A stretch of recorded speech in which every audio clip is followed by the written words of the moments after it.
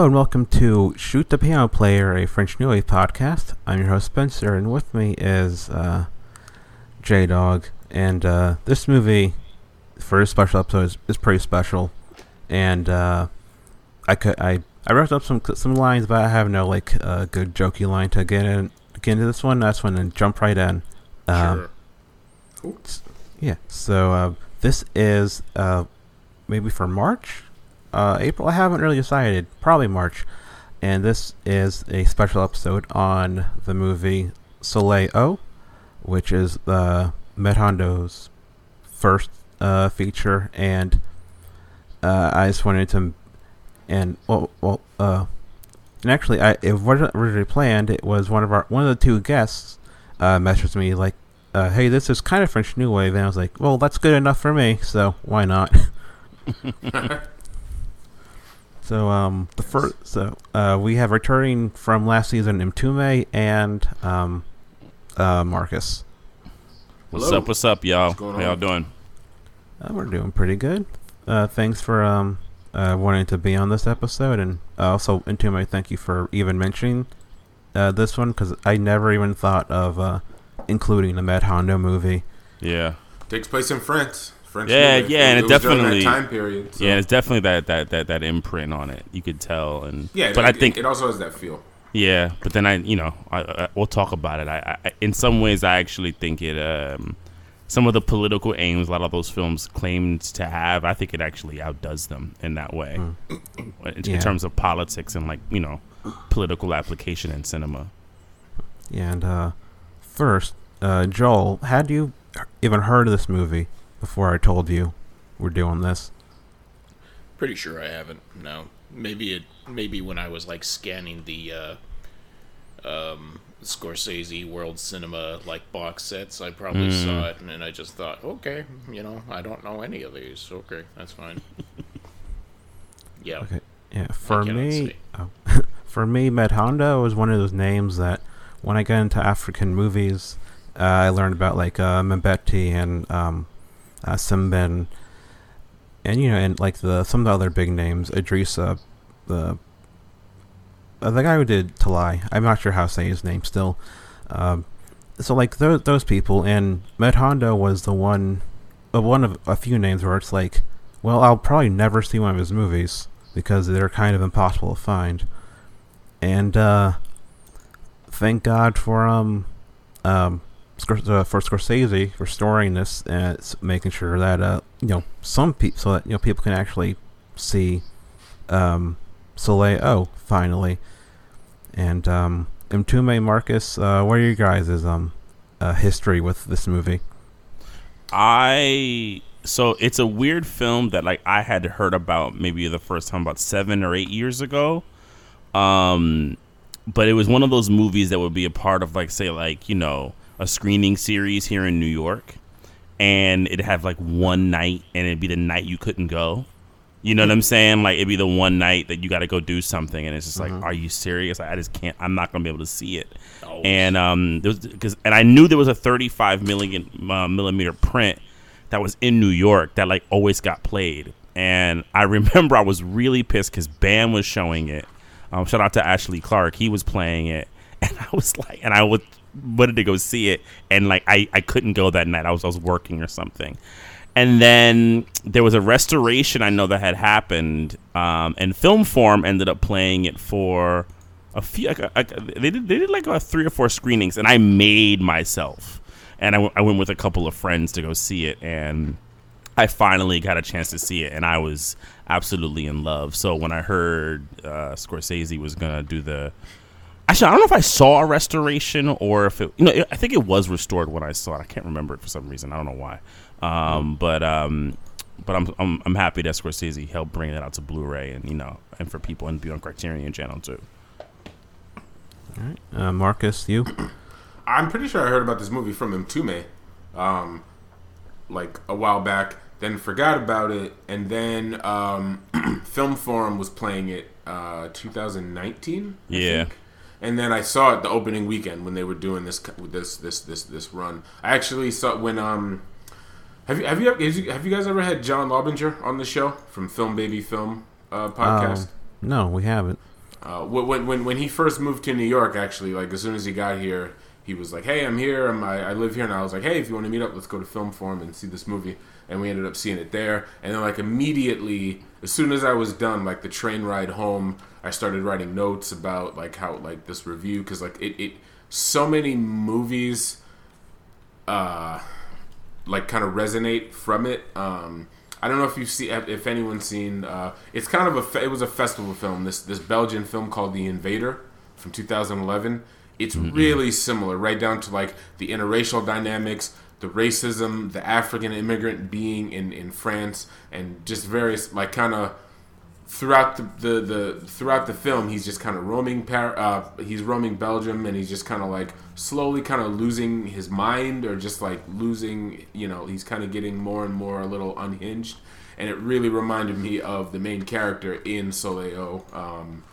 Yeah, again, it's one of those things. Like, I don't even know why I'm recommending The Invader, because it's just one of those films that's like really difficult to come by. But it is very good. Oh, yeah, when I was watching this, like the first thing that came to mind was just like there are so many black films from this time that are like very political and like very artful that I immediately thought of. So like Black Girl, Space is a Place, Gungeon has Spook Us Up by a Door, Tuki Pookie, Watermelon Man, Story of a 3-Day Pass, Chameleon Street. I got and Nothing But a Man a little bit too, where it's like it really falls into that canon of these very like powerful like more art house, like quote unquote, like black film that are all kind of harder to come by, but it's just like a little subgenre of film that like for me hits a real sweet spot. Sure. Yeah. Oh, definitely Nothing But a Man. Yeah, that was a good call. Yeah. Yeah, and I think Mohamed Salah Haroun has seen this, because his last movie, A Season in France, definitely has some crossover. It's funny when I rewatched Soleil this morning, and I thought about A Season in France because I watched it like 6 months ago. So like it immediately popped into my head that I was wondering how much, he thought about Soleil when he did A Season in France. Yeah, and also Haroun, was an immigrant from Chad. Yeah. So like this movie probably resonated with him on a personal level. Yeah.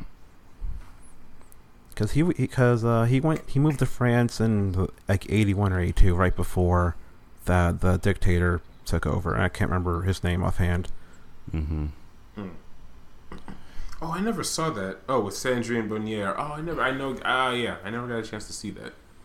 Yeah, I think I need to watch that. I got time on my hands. They would also be interesting films to just watch, in kind of contrast, because you're thinking about like, Soleil was like talking about the kind of not the beginning, but the kind of the like the middle of it, of like the first wave, like the second, third wave of like these people of black people coming into France, and then like you get 30-something, 40 years later with A Season in France and like the long tradition, like what's the same, what's different, what I'm saying, how that legacy has continued on. It's very interesting to think about those two films in contrast. Yeah. Mm-hmm. And Haroun's sex comedy, immigration comedy, what was it called? The TV movie he did.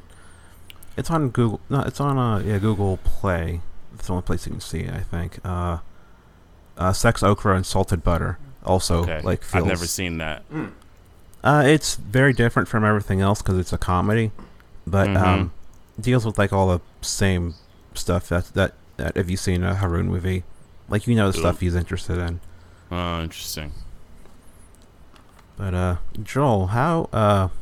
Well, did you like this movie? What are your general thoughts on it? Well, I gotta say, this is the first movie we've watched for this iteration of the podcast that I was like, this is just terrible. I can't believe you're making. I'm just kidding. I just wanted to momentarily shock people. Frankly, when I finished the movie, according to the Letterboxd scale, I was gonna give it 5 stars because this is one of the best movies I've ever seen in my life. And it's completely personal. I'm not saying that if you set the expectation for somebody who would listen to this and then try to watch the movie, that may not be your experience. But for me, the politics of it, the stylization of the filmmaking, and the use of the way he was using the symbolism and like doing out these little acts, like clicked with me so much better than any other political film practically that I've ever seen has ever done. I was like, this is a fucking masterpiece. Like, this is it. Now I gave it 4.5 stars out of 5 because I like to rewatch a movie before I completely decide it is actually perfect. But okay, because I have watched some of the films you guys were talking about. Sarah specifically mentioned 3 Day Pass. Is that? Yeah. Mm-hmm. And the one I kept thinking Definitely is Story of a 3 Day Pass. Yeah. Yeah, Story of 3 Days. That's and I was thinking 2 of my favorite movies that I've seen since I started being crazy about films is Z and Hands Over the City.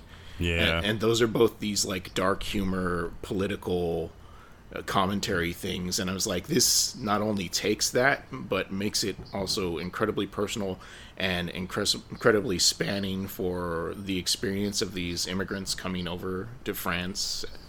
And it's like, I'm sorry. It's like, I feel like an idiot talking about it because I've looked at the best painting I'm ever going to see. Yeah, I'm in a similar boat. I love this movie. I will rewatch it, but I had to stop halfway through because even though it's darkly funny, I was genuinely just getting angry because nothing has changed that much. Nope. Yeah. And I think all of us all of us are people of color. All of us have experienced something in this movie, and it's like, god damn it, it was just a little frustrating, which I think was also part of the point. Sure, but you know what though? It's. Oh, sorry. I didn't mean to cut you off. I was just saying it's like this kind of, in a way, no matter how old I get, because I'm American, because I'm a Black American, and coming up watching movies, you just always are tunnel vision on like the Black American racist experience. So it's always gonna surprise me when it's like in another predominantly white country when it's just like, oh, I guess they went through the same thing too. But also more so between college and my adult life.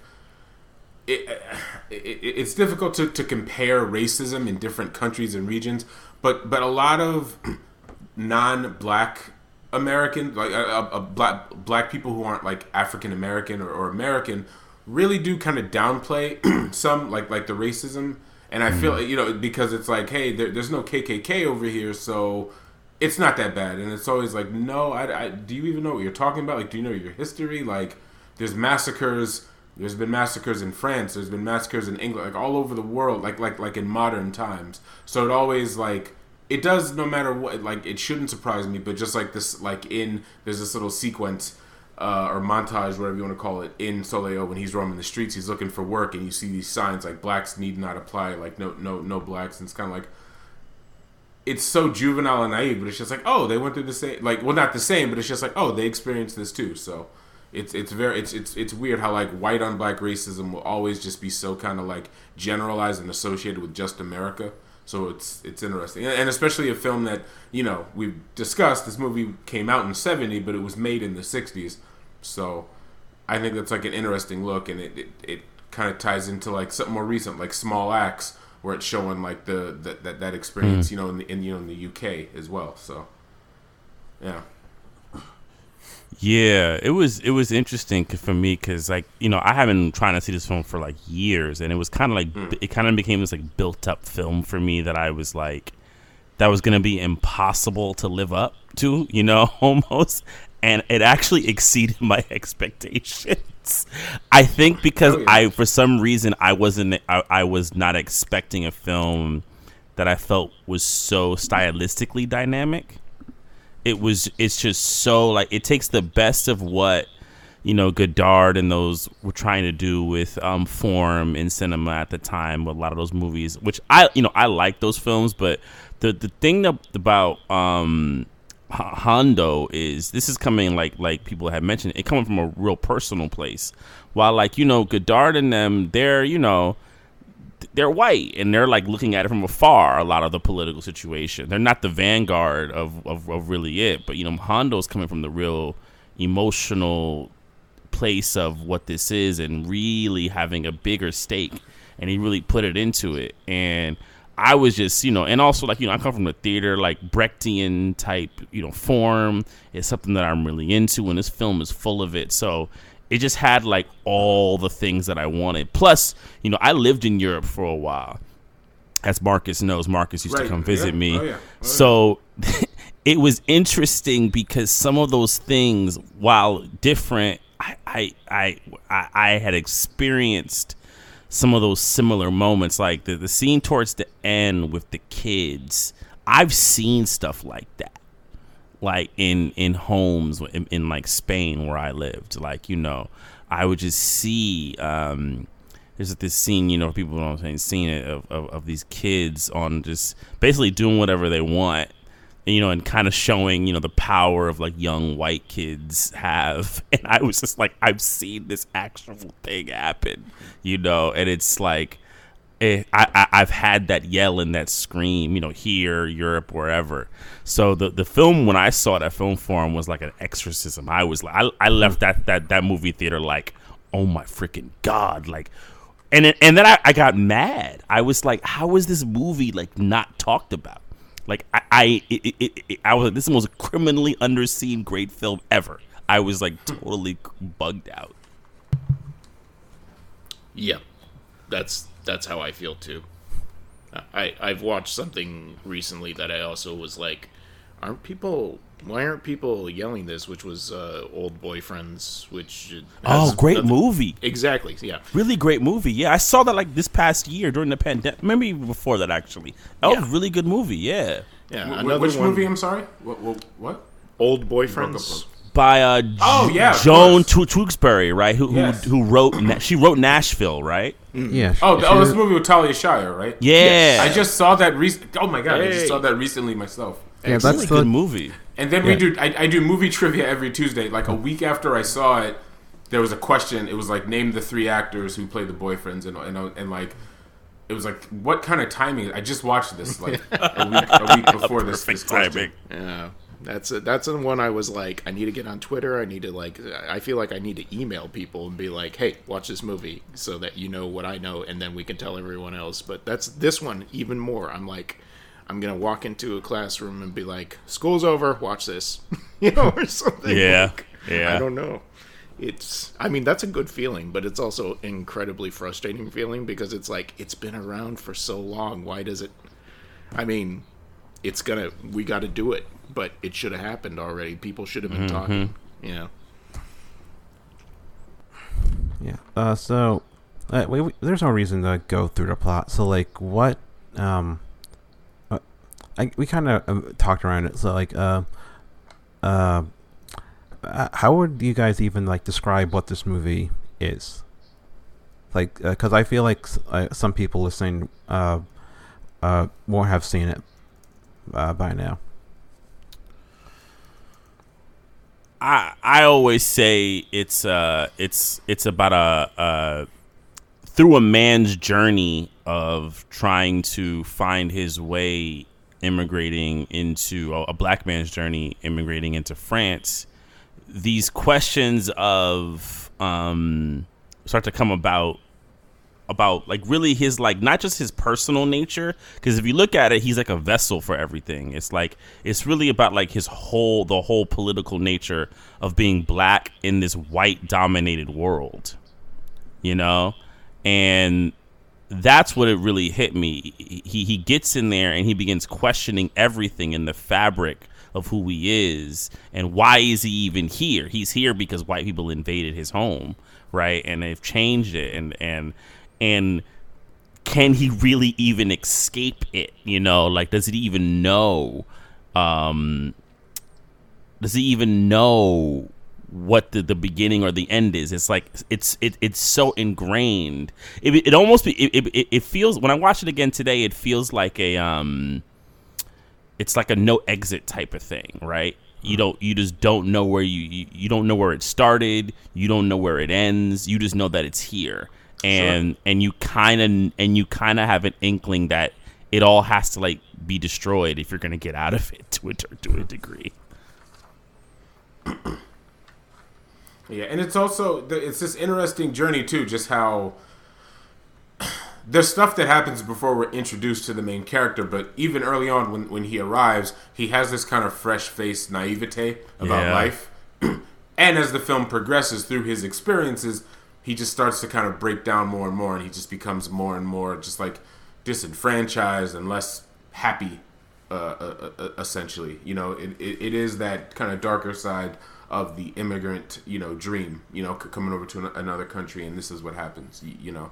So that also stood out to me a lot too. Which I have to go back to that movie, the Invader. It's like if you can, I actually have a way to see it, but like for those of you listening, if you can track it down, it makes as a really really cool double feature with Soleil. I'm not sure the director Nicholas Provost. I don't know if he's seen Soleil, but if it came out that he did, I wouldn't be surprised. I did, when I was writing my review of Soleil for Pinland Empire, I do my regular Google search of like, I just Google two names together or whatever and see if anything comes up. And nothing did, but I mean, still, there's just too many similarities that are just so striking and are so specific to the experience in Soleil. So, but yeah.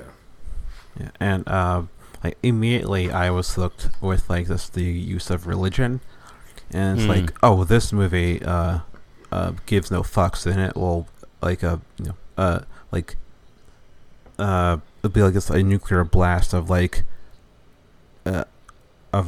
everything when it comes to just like colonialism and just like being black in a white space, and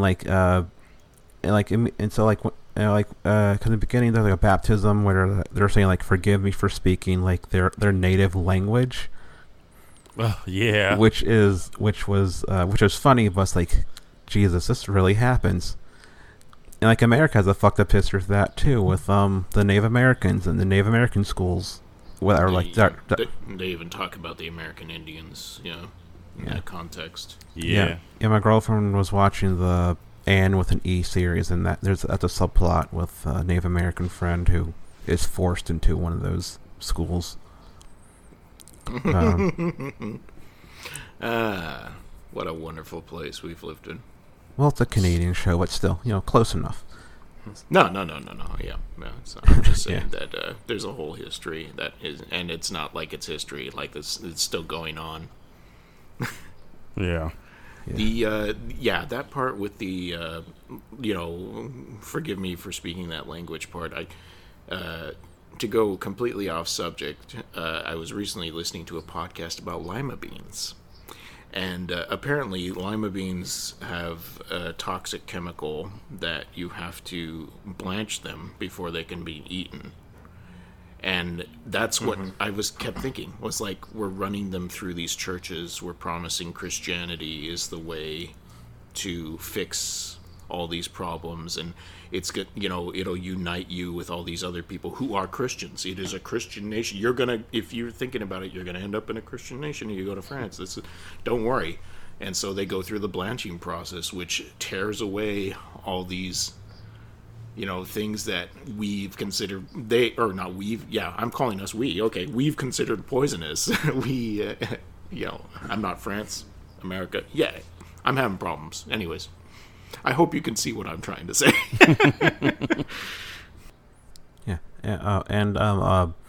One of the languages brought up is Swahili, and I'm not sure if you guys know the history of Swahili and why it's so popular in Central Africa, but basically the British found that was the easiest language for them to learn, and they're like, well, if you want to deal with us, you have to learn this language. And so it's like Swahili, even though I'm not sure how common it is that's another form of colonialism, is just like forcing that one language because the white people it was easier for them. Yeah. Oh damn, I didn't know that. Yeah, because it's an island off the coast of Africa where it's spoken originally, and then there's like, oh no, let's make it the language that everyone speaks, so we have an easier time taking over.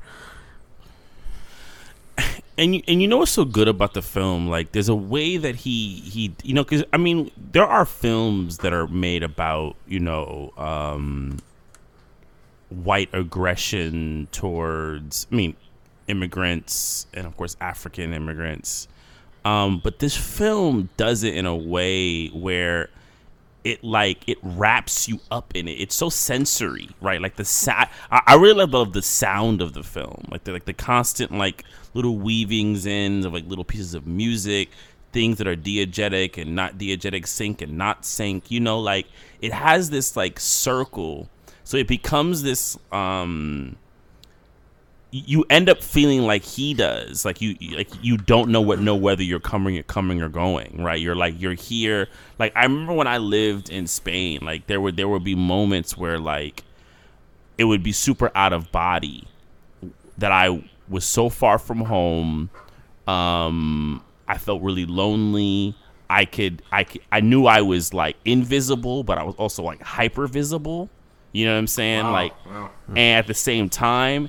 And when I watched the film, I was like, this dude really, I mean, because he lived it, but he was able to transfer it into the bones of the film. So we're like, he didn't have to like talk it. There didn't have to be like scenes about this. They could do all the talk about the politics and all the other stuff and make it poetic. But I felt like, I was like, I know this in my bones. This dude is a really good filmmaker. Like, you know, like there's people who make movies, like I say, about these subjects, but like they're not great filmmakers. I'm like, man, Hondo, this dude knows how to make a fucking movie. This is some badass shit right here. Sure, yeah. Did anyone get? And I was also reminded only the all the specific scenes when. So for those of you listening to, throughout the film, there's also like another subplot where this main character starts a romantic relationship with a white woman. Yeah. And it's like some of those scenes reminded me of that segment in Putney Swope with the black guy and the white woman like riding the bike and like walking to like the way they're like caressing each other. It was like the same scene kind of. I mean, the pimple cream yes, thing. Exactly. Yes, yeah. I love that. There's more specific. You know what I also love about that scene too is that in the lyrics, when I first saw that movie, it went over my head. But he was like, when we met at the Yale Howard game, it was kind of like, oh, the black guys associated with the HBCU. I thought that was especially like for the 1960s to have like an HBCU kind of shouted out in a movie was kind of cool. But yeah, I guess the main difference though, like in Soleil, is the camera kind of lingers past them when they're kissing and holding each other, and you see these like, you know, disgusted onlookers, these like older, and they're all older, like they're all older, you know, French folks who just see this like open display, this public display of affection between this like black guy and this white woman, and they're just absolutely disgusted by it. And you know they weren't actors, right? No, they weren't. I didn't know that. So he shot. Oh, that makes more sense. I read now. this. So I read this when I went and there was like a little like handout. I remember reading it. I didn't. I think I lost it, but I was really reading this that the lead actor, I'm gonna forget his name. He's really good in the film too. I forget his name. He's really really good. And the white woman, Hondo, and the cinematographer, because it was a 4 or 5 crew. People who did the film. They had like a really like kind of like skeleton crew, and they just shot them, and they were just looking at the people, and the people were literally walking out. Like there's like 2 girls who like shake their heads. That old white woman who was like looking at them. That's just a regular person in France, and they just put the camera on them. They're like they had no actors as when it came to the people who were looking at them. Like they were all actual people there in France. Damn, I didn't know. Oh wow, that adds a whole other. That's deep. I know, and that's deep. You know, I mean, it makes sense because you know he shot the films. Hondo. People don't know. That he was he made his money being a voice actor. He's a dub actor. That makes sense. I tried. There's like as the years go on and as his films get more popular, there's like footage. There's more footage of him. Yeah, and like talks and you hear his voice and it's kind of like, oh, okay. That makes he sense. became like a dub actor for like movies like Morgan Freeman, Eddie Murphy, for a lot of people in France. And so when he basically would like get his little money acting, he would like just buy some 16 millimeter reversal stock and then shoot the movie. Like they shot it for nothing. Apparently, like it but they had to shoot it all guerrilla. They didn't get any permits. They were just like making it happen. So they were just like, yeah, we'll just shoot this and we'll just see if we can get some reactions. And then of course they did. Yeah, you're talking about the onlookers. One of my favorite moments with like an average French person is when it's the light skinned guy. I guess he's from like South Africa. And he's talking to that one white guy, and he's like, "Oh, I love Negro spirituals." Yeah, right. He's like, I can't be racist. I love Negro spirituals. I was like, "What the fuck is that?" Oh man, like some of those, yeah. Or like, you know what's interesting? Like, especially think of the context of like, say, like now with like all the MAGA stuff. Like, remember like the two in like the bar? There was like those two white guys talking. Like, pretty soon, in about 50 years, we're all gonna be Negroes. All our children are gonna be Negroes. Right. Negroes are gonna take over France, right? Yeah. And it's like that anxiety when it comes to like blacks, or like you see it now a lot with like Chinese, or the non-white people taking over the world. It's like that shit is so old. Like it's like it just makes you tired. You're like, oh man, we still this shit is as old as fuck, man. No, it really damn, because it's funny you say that too, because I'm reminded of like with the whole King Kong Godzilla movie coming out now. I'm just reminded of like the political kind of like social undertones of King Kong and how it's also played out throughout the years too, just like movies like that, or even Planet of the Apes. Just like I take those movies completely differently than like the average human being. And then it's also when you have the famous, it's like I'm talking about from the original King Kong, when you have that famous shot of him on top of the building fighting the planes, and then they literally like recreated that with LeBron James. I don't know if you remember that on that magazine. Yeah, I do remember that. Like, yep. Which is insane, but it's also like it wasn't. I mean, it's fucked up, but it's also just kind of like, I don't think people get the layers to. It's not just so much like, this is racist, because it is, and it's messed up, but it's also like I'm just absolutely convinced that like the origins of what King Kong was about was like this racist warped imagery of just like, we're scared and they're taking over, and then I mean, Planet of the Apes is super obvious. So, but yeah, so yeah, and going back to like the non-whites will take over. Like, personally, like my family has been racially mixed for centuries at this point. Like my grandma on my mom's side of the family, the New York side, her family goes back to like 1500s England, and by the time they got to America, they were black, and we have no clue like when that happened, but I just know like at some point there was some race mixing, because we have the records from like this like Revolutionary War era, and it says like colored, so it's like, well, they went from being white to being black at some point, but we have no clue like the process of when or who it was. And then my dad's side of the family has been mixed like black and like Native American and white and like Spanish since like 1800s. So like this whole so the whole like fear of like race mixing is kind of fucking stupid, because it turns out it happens to a lot of people and a lot of families. It's just kind of like, yeah, I don't know. Oh man, I mean my dad's side of the family, well, my dad's father's side of the family are originally from Virginia, and it's at a point now where like one of my cousins on my dad's side, she did a whole bunch of research and found like the town and towns like where the pins came from, and it's like total white passing folks who have like black blood in them.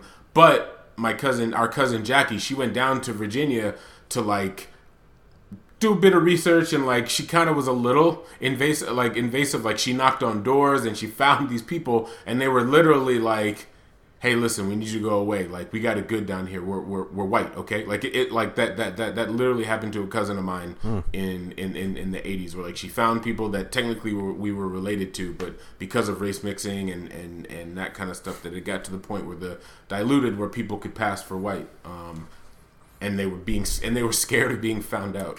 That really happened. That happened to a friend of mine in high school. I could have another thing that's more personal. I will not say on record. But my friend from a different thing. My friend from high school.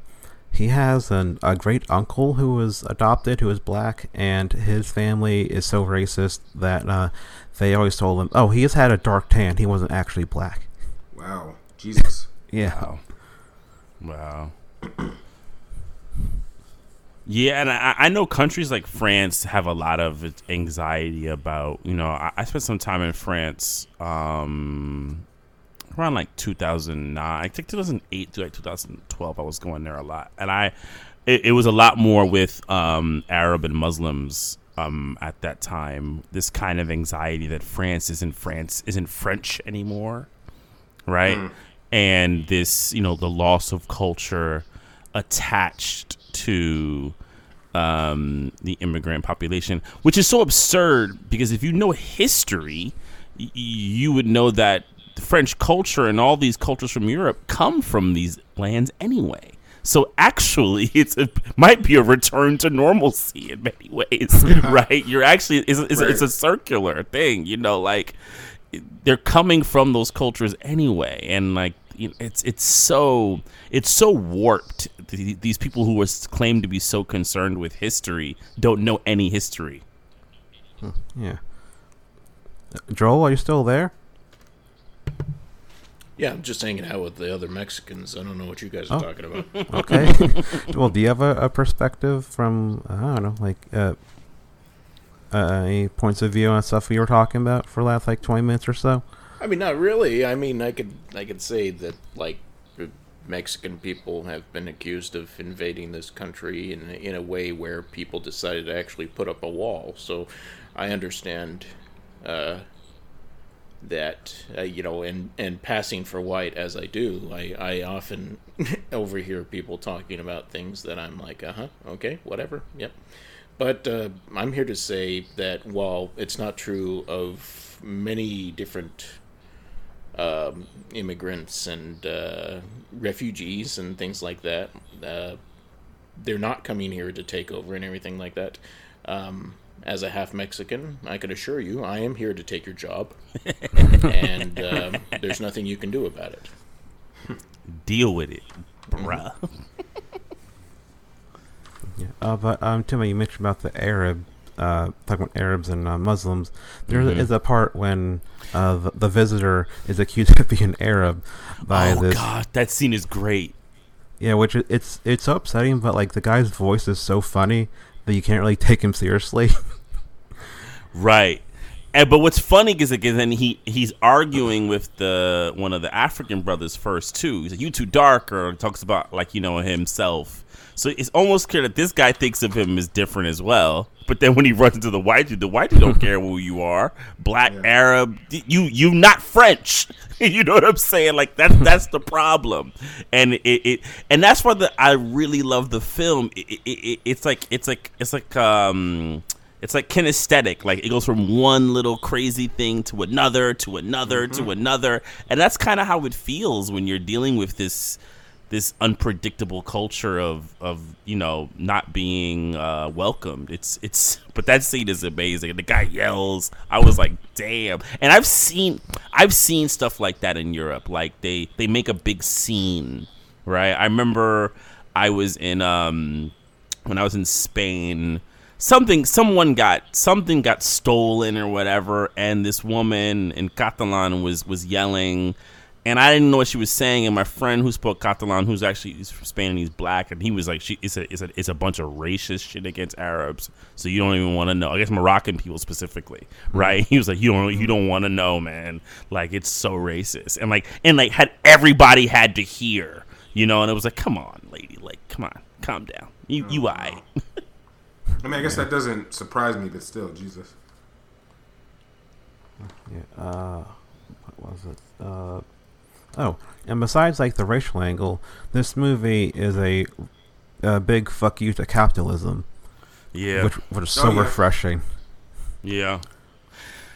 Well, that's another thing that also hit me when I watched it. I think when I saw it specifically, I was like really like struggling with a lot of like modern like black movies, as I constantly am. But I think at that moment I was at a real low point. I probably had saw one of the like heralded movies, you know, and I was just like not feeling it. And when I watched this, I was so happy at how different it was in its critique of like capitalism and kind of the global situation, right? And this kind of attitude, and also that it was bleak too. It wasn't like this like, oh, we'll just take it over. It was like, no, man, like shit is raw and it's rough, and I was really just amazed to see something made that way. Like, you know, I think sometimes there's a perception. You see Latin American films that do that. You know what I'm saying? Like Lobo Rocha films. You know, and definitely see some films, you know, coming out of like this, like the LA Rebellion. But like, I was like, I wanted to see some more, and then the fact there was a film that could stand up to those kind of like Black God, White Devil type movies. I was like, yeah, I'm happy that we had something in that canon that really went hard like those other flicks. Man, that's so funny you said. I'm not gonna say who. I'm not gonna do that. But it's you know, like you saying that like just recently there was this really popular like, you know, hey, all the, you know, great black films that came out in 2020, and it was like missing a whole bunch of stuff, like, you know, like all the daring stuff. Like, for example, this movie The Inherit. Like I had to like make sure to kind of quote tweet it and be like, yeah, but there's also like a movie like The Inheritance and The Lost Okoroshi, like just like different movies. You know what I'm saying? It was like the typical kind of like, I don't know. He had, which I actually ended up watching. What's that Janelle Monáe movie that was terrible about the slave? Oh no, you didn't. Oh wow, I know you're talking about. Yeah, they're all. Wow. Yeah, it was like a mixed bag. Like he listed it was Antebellum. Antebellum. It was like a mixture of movies, like Antebellum, One Night in Miami, all this stuff, and it was just kind of like, that's not good enough. Like, why are you citing? I don't know. It just picked the names out of a hat or something. Kind of, probably. But you know, like what Mtume says though, like there's a point to, like, I'm talking. I mean, we could go really deep if you want, but there's this whole thing where only recently, like maybe in the last 30-something years, have there been these like daring black films. Like, I know it's not outright said, but the general view and how it's treated by like a lot of these outlets is the case. Is that it's like, you know, before the 80s, there weren't these filmmakers who were daring to just kind of be different and progressive or transgressive or whatever word you want to use, and that's just simply not true. Yeah, and this is something that I've said on many a thing, podcast, Twitter, social media. I think there's been this deliberate attempt to kind of cut black movies off from movies like this. You know what I'm saying? Like to kind of cut these movies out of our legacy. You know, like, especially here in America, they'll have you believe, you know, black movies started with Spike Lee, and black and black exploitation before that, right? But they're like, you know, I think Spike Lee will want people to think that. Exactly. But the crazy thing is, it's true. Oh my God, man! I think it was Peter Travers when, you know, The Five Bloods came out, and for those of you listening on my podcast, Zebras in America, we did an episode of that with Mtume, and so the opening 2 days before it came to Netflix, there was this like popular, you know, I think it was either Peter Travers or A.O. Scott, on how, you know, The Five Bloods is like the first movie to really show the post Vietnam experience, and it was kind of like, wait, what, like that? But then a bunch of people were sharing it, and then I go in my little rabbit hole, so I check the comments, and some folks are like, oh, now that you mention it, I guess that is true, and it's kind of like, well, damn, it's like you don't have to go back that far, just the 90s, like The Walking Dead, dead presidents, you know. Those, and you had Ashes and Embers in the 80s. In the 80s, it's kind of, and it's just like accidental, unintentional erasure of like. Of movies, and I'm not even like, I mean, I'm going to be honest. Like The Walking Dead was, I don't know. I actually rewatched it like after Five Bloods came out, and it's not like necessarily a great movie, but it's at the same time kind of like facts are facts. You can't just say a movie from 2020 is the first prominent film to do something when that's not even true. I mean, if you want to get even super technical about it, I mean, at the start of First Blood, Rambo, the guy who he goes to see, his last friend Delmore, he's a black guy, and he was like the last surviving guy, and you see this like poor black family and how they were affected by post Vietnam, as well. So it's like, and what's more mainstream than the First Blood franchise? So I don't know. Stuff like that really bothers me, and it also I think it's always an added. It bothers me more when someone who I'm using air quotes here, but when someone who's in a position who should know better. And it's kind of essentially their job to just know basic film history. And then me, I know more in this particular category. It's kind of like, then why are you in this position or on this platform to talk when you clearly don't know what you're talking about? I think that always bothers me a little extra. So, but that's a personal thing. So. I get that. Where about this? One big thing that stuck out to me was this feels like Hondo may have seen in Memoir movies, because there's a real exploration of the victim and the victimizer relationship, and just how complex it can be, and also has a kind of a similar sense of humor to a Memoir, where it's very mean spirited, but it's there to so it's not that oppressively sad or hard to watch. Mm-hmm. Yeah, he really does a good job at making it biting, but not making, and then definitely embracing the feeling of complete despair, but at the same token not making it melodramatic and defeatist, right? There's because what it is, he keeps moving. It's the thing. And then I think the end. What makes the end so powerful is what really hit me is he's it's like things are going on around him and they become insurmountable, but he keeps moving. You know what I'm saying? He doesn't go into a corner and starts crying and says it's all over and lays down. He keeps moving, and there's it's really powerful in that way. He's very smart in knowing how to show despair, but not make it into this sappy melodrama where everybody can just feel oh well, what are you gonna do?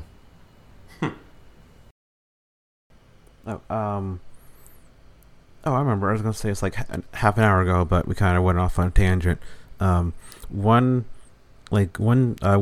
it's full of these great stylistic flourishes and touches, and the one that I generally loved was the jump scares of hate speech that you would get every so often. Mm-hmm. Yeah. I'm sorry. Can you say that again? You get the jump scares of hate speech where he goes to. He's going to a building and there's a poster that says no blacks allowed, and you get this very atonal music, and it's very jarring, and but I like this the mechanics of how it's done, because up until that point he has not seen any of that, and so of course there would be a literal jump scare for him just to suddenly run into that out of nowhere. Sure. Yeah. And then there's just a lot of really cool sound design choices that I don't know, this movie is incredible. I don't know, I'm not sure really how to really get into it without sounding stupid, because there's just so much stuff here. Yeah, and there's a lot to unpack. Oh, sorry. Yeah. I was just saying there's a lot to unpack. No, that was it. Yeah, it's really fascinating. It's a movie that I tell. It's funny, the people that I went and saw it with, I was curious at what they thought. And when they walked out, and one of them who watched a lot of movies, and the other person wasn't really someone who watched a lot of films like these, but they were actually a very political person. And I remember, like, and I had seen some movies with this person before, and he sometimes is like, I don't really like the art house stuff, but he loved this. And I was like, and I asked him why. I was like, why? What was it about this that really got you? And I'm gonna paraphrase, but he was talking about how it was how the information of the experience was divvied out. He felt that it really communicated with him how it felt. Right, and he was just really the ideas, and it was like this big twist, and he just twist and turns of stuff. So he was just really into it, and it's a movie that like I recommend everybody see it now. I'm like, man, you gotta check this joint out, especially like people who are interested in black film, and for like black people who want to black filmmakers. Like I'm like, y'all gotta see stuff like this because we have like such, because it is very French New Wavy, but like. And I feel like you could lazily say, oh, it's like a Godard film, but I don't know, man. Like it goes to a whole other level to me. Yeah, but I'm saying, but you could see how they would lazily do that, right? Sure. Yeah, you know what I'm saying? Right before you shoot them, they right. But then you go like, nah, man. Like you gotta watch this. This dude is doing stuff that's like. He's taking it to a whole other level, in my opinion. And maybe that's how you have to get. It's like maybe that's just how you have to get. It's like a Godard film, and people see it, and then they're kind of like, "Oh, there's layers here." It's a buddy of mine does these like virtual screenings with his friends. He's been doing these movie nights where like over the course of like a few weeks, he gives his friends 2 movies to watch, and then they discuss it. So he asked me to recommend 2 movies for his friends to watch over these next couple of weeks, and then we're gonna review them. And I was like, and I recommended it was Catch Me If You Can and Chameleon Street, and I was just like, watch both. And it's one of those things like just tell your friends if they're not used to a movie like that, just tell them it's like it's like a black Catch Me If You Can. Like I just kind of lied, like, but in a weird way, it actually kind of is. It actually kind of is, but it's also not. It's very different. So yeah, sometimes you just got to do that to get people interested. Yeah. What was it? Yeah, and like one of the many things I love about this movie is that as it goes along, it gets more angry and more political. 'Cause it starts out just like religion and race, and then it jumps into like, okay, what it's like to just walk around in France, and then gets into what it's like to like be with a white woman in public, and then it just keeps adding more and more layers, and just like how it's really like brilliant, and just how it's structured. Yeah. Mm-hmm. Yeah. Like, nothing feels like an unearned tangent. Nothing feels like this part doesn't. This is also a problem, and he wanted to talk about. He didn't really have a really good place to put that. Like every single thing that they're touching on, even if they're just like somebody passing by. Like there's a part where he's walking the street and people are just kind of like, he's overhearing people saying these things that are like, ah. It's like none of it feels like, I don't understand. It's like this whole collective weight that has fallen on him because he had a dream of going to France and had been washed so well as to, like, he walked in there thinking, I am already French. This is my destiny, and it's just like pound and pound after shit. It's that fresh-faced naivete that, like, he comes into the film with this big smile on his face, and by the time it's over, it's like literally the opposite. Yeah, he's yelling. I mean, those yells are crazy.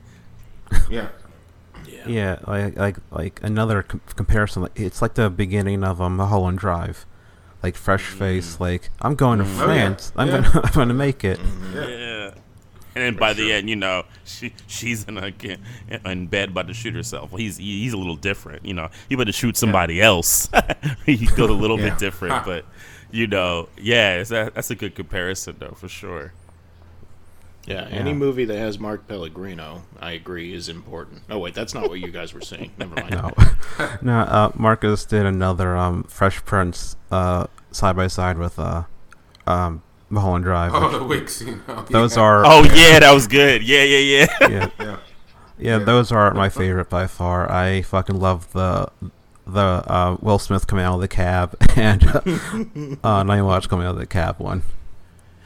This is also an interesting film, I think, to contrast with Black Girl too by Sam Ben. You know, it's interesting. Yeah. Yes, goddamn, yeah. Oh, it's interesting. And I haven't seen Black Girl like in the last like I've seen it like several times, but I haven't seen it the last like couple of years. I want to watch it again because it's interesting to see them. One's black man, one's black woman. But it is about these two people who kind of come in here with a certain expectation and get another. And I'm just curious at like how they contrast as pieces. That's Black Girl was another movie that I've only watched it the one time, but when I was done with it, that was another one where I was like, did I just watch a masterpiece? Yeah. Because it's so effective. Right. Yeah, Black Girl really like. That kind of ripped my heart out. I went and saw it at a movie theater. Like it was like noon, and I wasn't good for the rest of the day. Yeah, yeah, I get that. I wasn't good for the rest of the day. I was just like, I'm going home, y'all. And I'm not. I'm going home. Exactly. I just turned 34. It's time to go. It's time to go home. Exactly.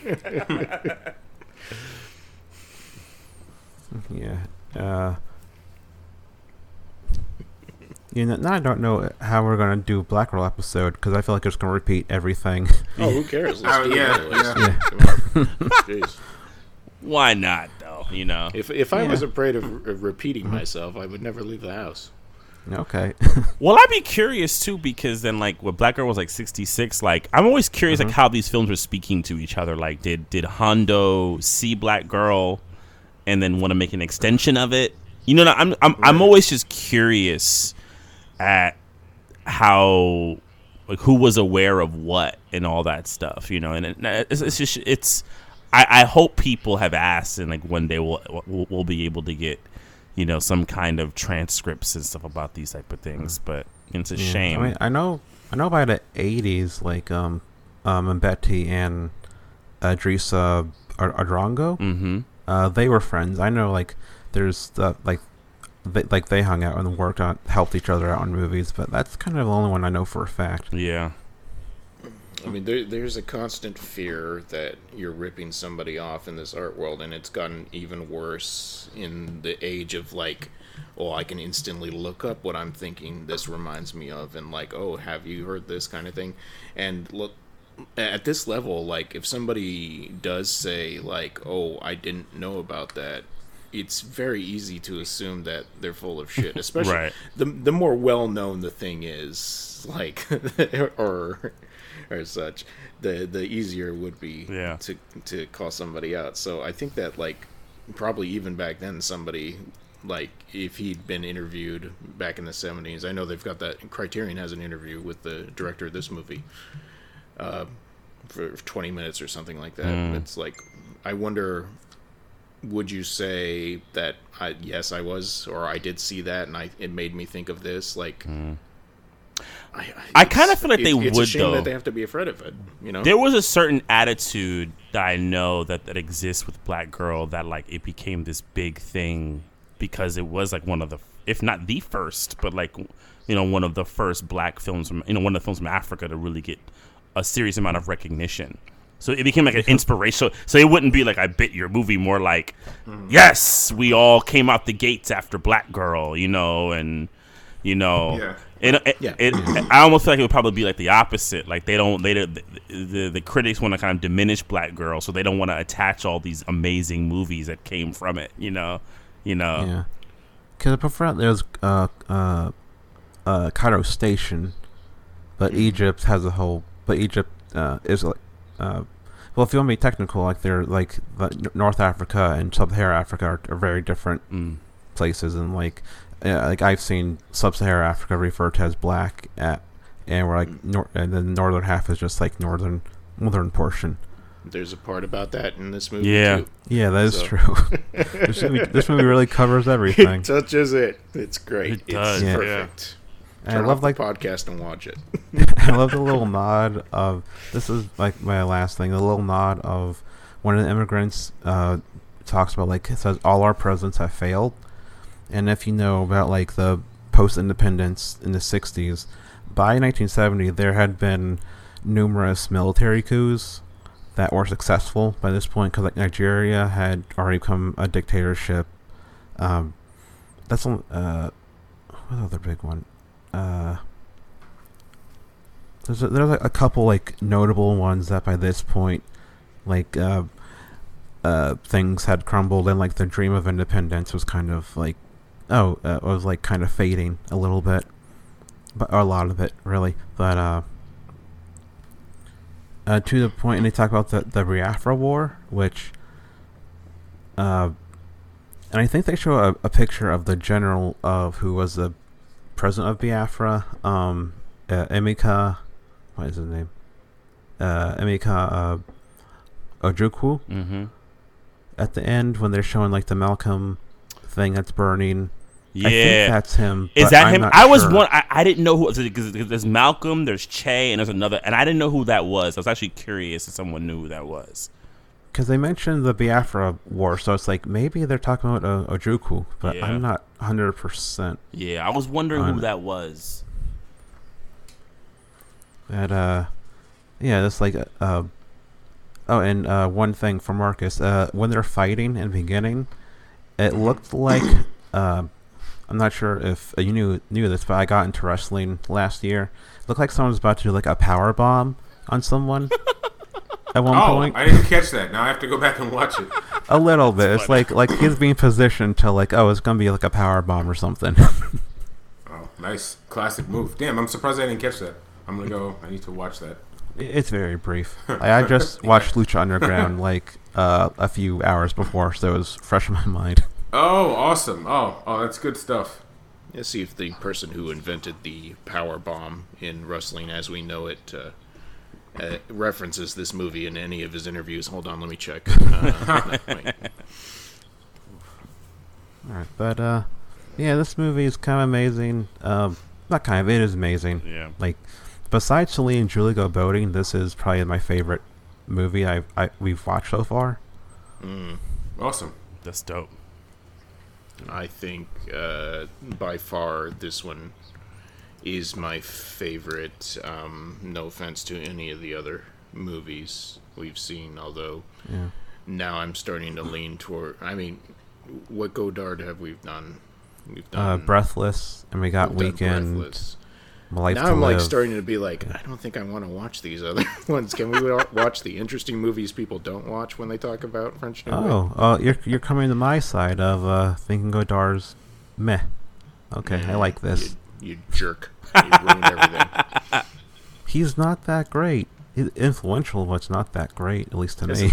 I don't like the man already. I'll take my 2 or 3 things I know about her and watch that and be like, he made one great movie. And I know that not everyone agrees with me, but I happen to like it.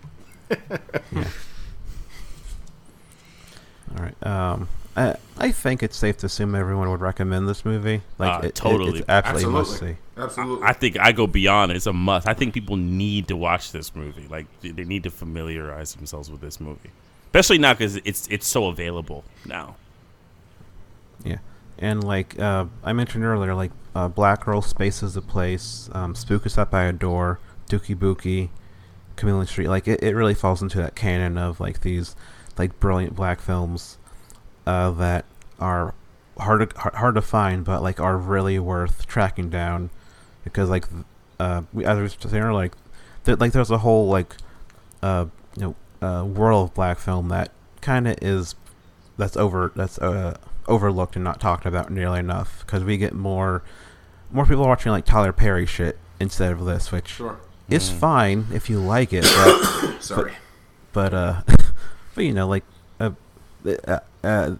I like the variety, and there needs to be a variety, and not just what mainstream Hollywood cranks out, which is bad to just fine.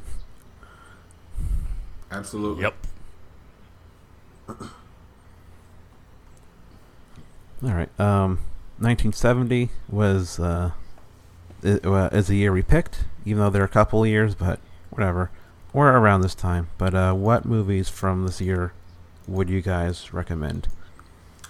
I'll go with 1970s. Investigation of a Citizen Above Suspicion is my 1970 film. It's just a great kind of like dark comedy satire, whatever, just about like the abuse of power. It's just I'm not going to give too much away, but the basic plot is you have this high-ranking police official who intentionally commits a crime to kind of see if he'll get caught, and and that's kind of that, and it's just about just corruption but yeah, it's very good. Yeah, I talked about that on Movies from Hell with Bradley. Nice. That was a fun episode. Yeah. It's the Ilya Petri episode, I should say, which was like who directed this film? Sorry. Yeah. Right. I'll pick a film that I did not know until I kind of looked it up. It came out the same year, and they seem spiritually connected. The Lion Has Seven Heads by Glauber Rocha. Rocha, I think another realm that Soleil, like I said before, should be living in is like these like great politically left films, and Glauber Rocha is like Mr. Left. When it comes to films, he's another one whose films are hard to find, though you can find them on YouTube. Lion Has Seven Heads also kind of like, it's similar to Soleil in that like they both use these kind of wild theatricality to talk about the issues. And Lion Has Seven Heads is about it's an allegory about Brazilian kind of issues, but it takes place in Africa and about the colonial like people in Africa trying to manipulate a situation, and these people who've basically come over there to kind of assist the African move to kind of overthrow them, and like kind of similar to Soleil, there's a lot of like choreographed movements. You see that in The Lion Has Seven Heads, and yeah, I highly recommend that. I saw that movie some years ago at Metrograph, and that shit blew my mind. All right. I got to stick to my brand. 1970 is the first film appearance by Shelley Duvall, Brewster McCloud. Yeah! I love this movie. Nice. It's very wacky and weird, but it's also super Altman. And I think there's a reason no one talks about it that much. It's definitely like one of his more divisive movies, but I love it. It's weird, it's kooky. It has some one of my dad's favorite movies of all time. Oh, nice. Yeah, I really like that movie. I've always really liked that movie a lot. I think. Why do you think it's divisive? Is it the ending? You think, Spencer? I think it's the ending. I think it's just like it.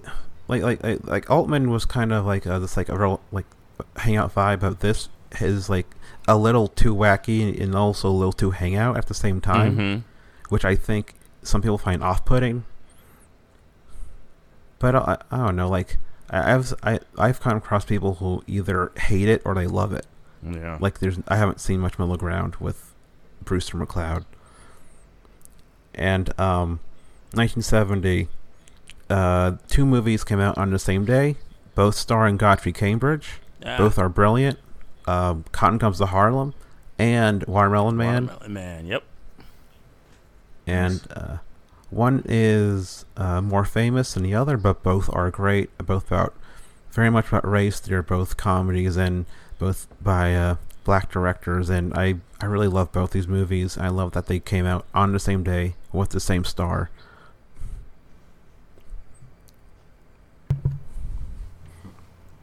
All right, Joel, you. Hey. This 1970 is full of movies that I watched for podcasts. I've got a couple that I didn't watch for podcasts, but rather than try to pick out one of those, like El Topo or Valerie in Her Week of Wonders, I'm just going to list the ones that I have covered for podcasts and mention what podcast and what, a little bit of what I think. So Dodescaden came out this year, Kurosawa movie. You know him, he's a master. Personally, I had problems with this movie. It's on the lower half of his films for me. I know, Spencer, you like it a lot more than me, right? Yeah, it's the weird outlier for Kurosawa, so I kind of have a sweet spot. It is still very good, but it's very sad. And it's Kurosawa, you've heard of this guy, right? I don't know. It's his most broken movie by far. Yeah.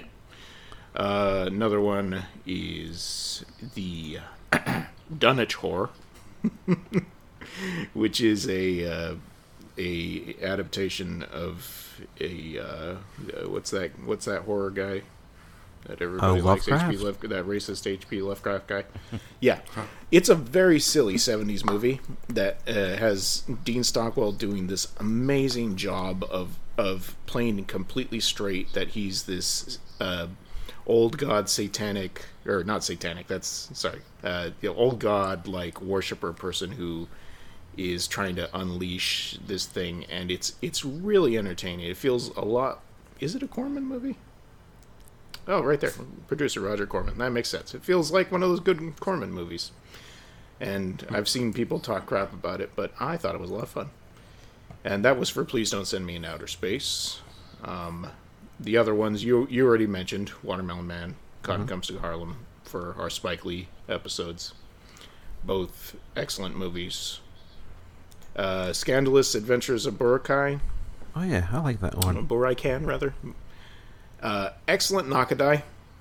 And very, very silly movie that becomes like a heist film towards the end of it. Yeah, there's a really weird son-mom moment in it, Yeah. too, if you remember. The part where they're dressing up as like the other...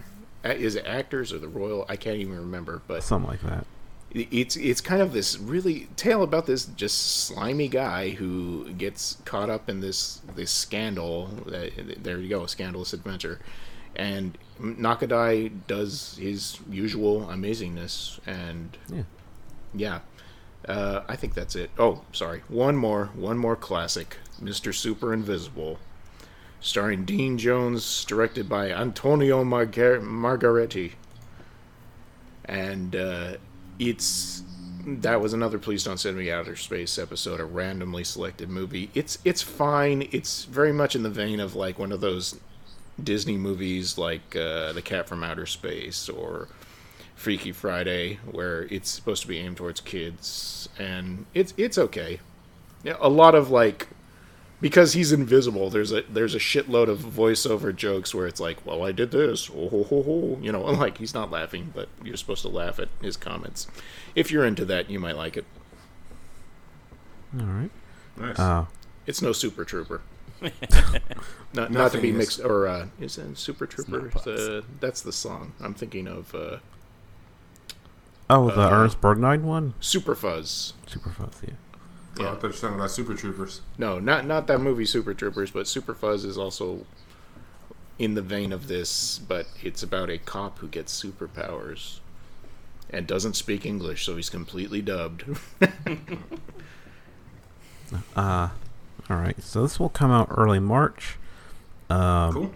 Yeah. So, Marcus, do you have anything to plug that you know will come out, or just the usual stuff?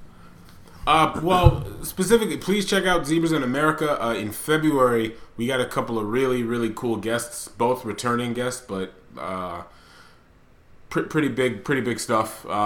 So check out Zebras in America. Check out PillAndEmpire.com. I'm still posting stuff. I'm still writing. I do feel like between the podcasting, both on Zebras and all the guest podcasting I do, and a lot of my tweeting, that like kind of clicking on PinlandEmpire.com is kind of fallen by the wayside, but I'm always updating. I try to be weekly with stuff that I'm posting, and even sometimes when I don't, I go back in the archives to 2010, 2011, 2012, and I update a lot of stuff because, opinions change. So, yeah, check out PinlandEmpire.com, Zebras in America. Go to a bunch of my old writing at thepinksmoke.com, all that stuff. All right, and I gotta say, Zebras is a great podcast. My favorite episode so far might be the R.A. Rugged Man interview. That was great. Nice. We need to get him back on. He definitely wants to, but as soon as he was on that episode, his new album came out, which is a really good album, and so he's just been it was between his album and then COVID hit and then doing stuff. But I actually saw him recently. I was hanging out at one of his music video shoots. When I was out in Long Island. I was being socially. Everyone had masks on, and it was a socially distant thing. So was it the remix of WAP one? No. Oh yeah. Although no, I did scratches on that song, but no, this was. Okay. Yeah. I love his remix of WAP because he mixes in the who's that shitty conservative guy? Oh, that was that was his idea to Ben Shapiro.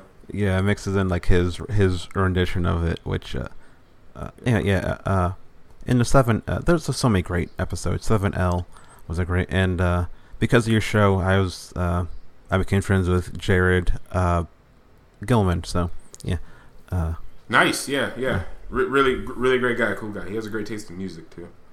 Yeah. Anyway, and Tume, what about you? Podcast, music, film. Within our gates, we'll be back starting next this month. I have a new co-host with me, my homie Adam Thomas, doing it. So yeah, we'll get back in the groove with that. I'll be shooting something in the summer, but that won't be anything that anyone will know about for a while. But you know what? I'm gonna say shout out to Med Hondo because I'm thinking about the script and I'm thinking, yeah, his spirit was definitely in this little piece that I created. So, and I didn't think about it before. So shout out to Med, and his inspiration from above. All right.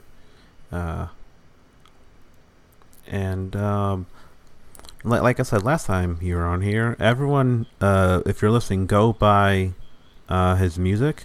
Yeah. It's great. Yeah. Yeah, and Marcus is on a lot of it as well. Yeah, absolutely. For over a decade. No, way more than this. So since 2008, I've been scratching on him. Yeah, about 12 years, over a decade, time. Like 12, 13 years. Yeah. Well over a decade. Yeah. All right. Joel, let's step away for a second. I will probably be on Movies from Hell again around this time, talking about non-exploitation movies. I think that's when it is, because I kind of bullied my way onto your show. Once that Bradley knew I like sleazy shit, and then he mentioned nun movies to someone else. I was like, what the fuck? I have to be on when you talk about this. And so sure. I kind of forced my way onto that, and I'll be on Mustachio Podcastio around this time too, talking about Theater of Blood, the Vincent Price movie. And besides that, check out my site, Red, Black, and Green, Celebration of African History. Either reread old stuff or this or something will be new. This research and it kind of takes longer for writing about history and stuff like that. And my Japanese cult cinema thing, I don't know, might be up and running again. I'm not sure. Okay, he said it's okay to end it. Alright, I'm going to stop recording. The show can be found on Twitter at PianoPlayerPod. Our email is still highandlowpod@gmail.com. You can find the show on Spotify, Podbean, and various other places where you can find podcasts. Our intro music is by Vivian Fopp, and our cover art is by Sarah Roberts. You can find her art at sarahkathleenroberts.com, and thank you for listening.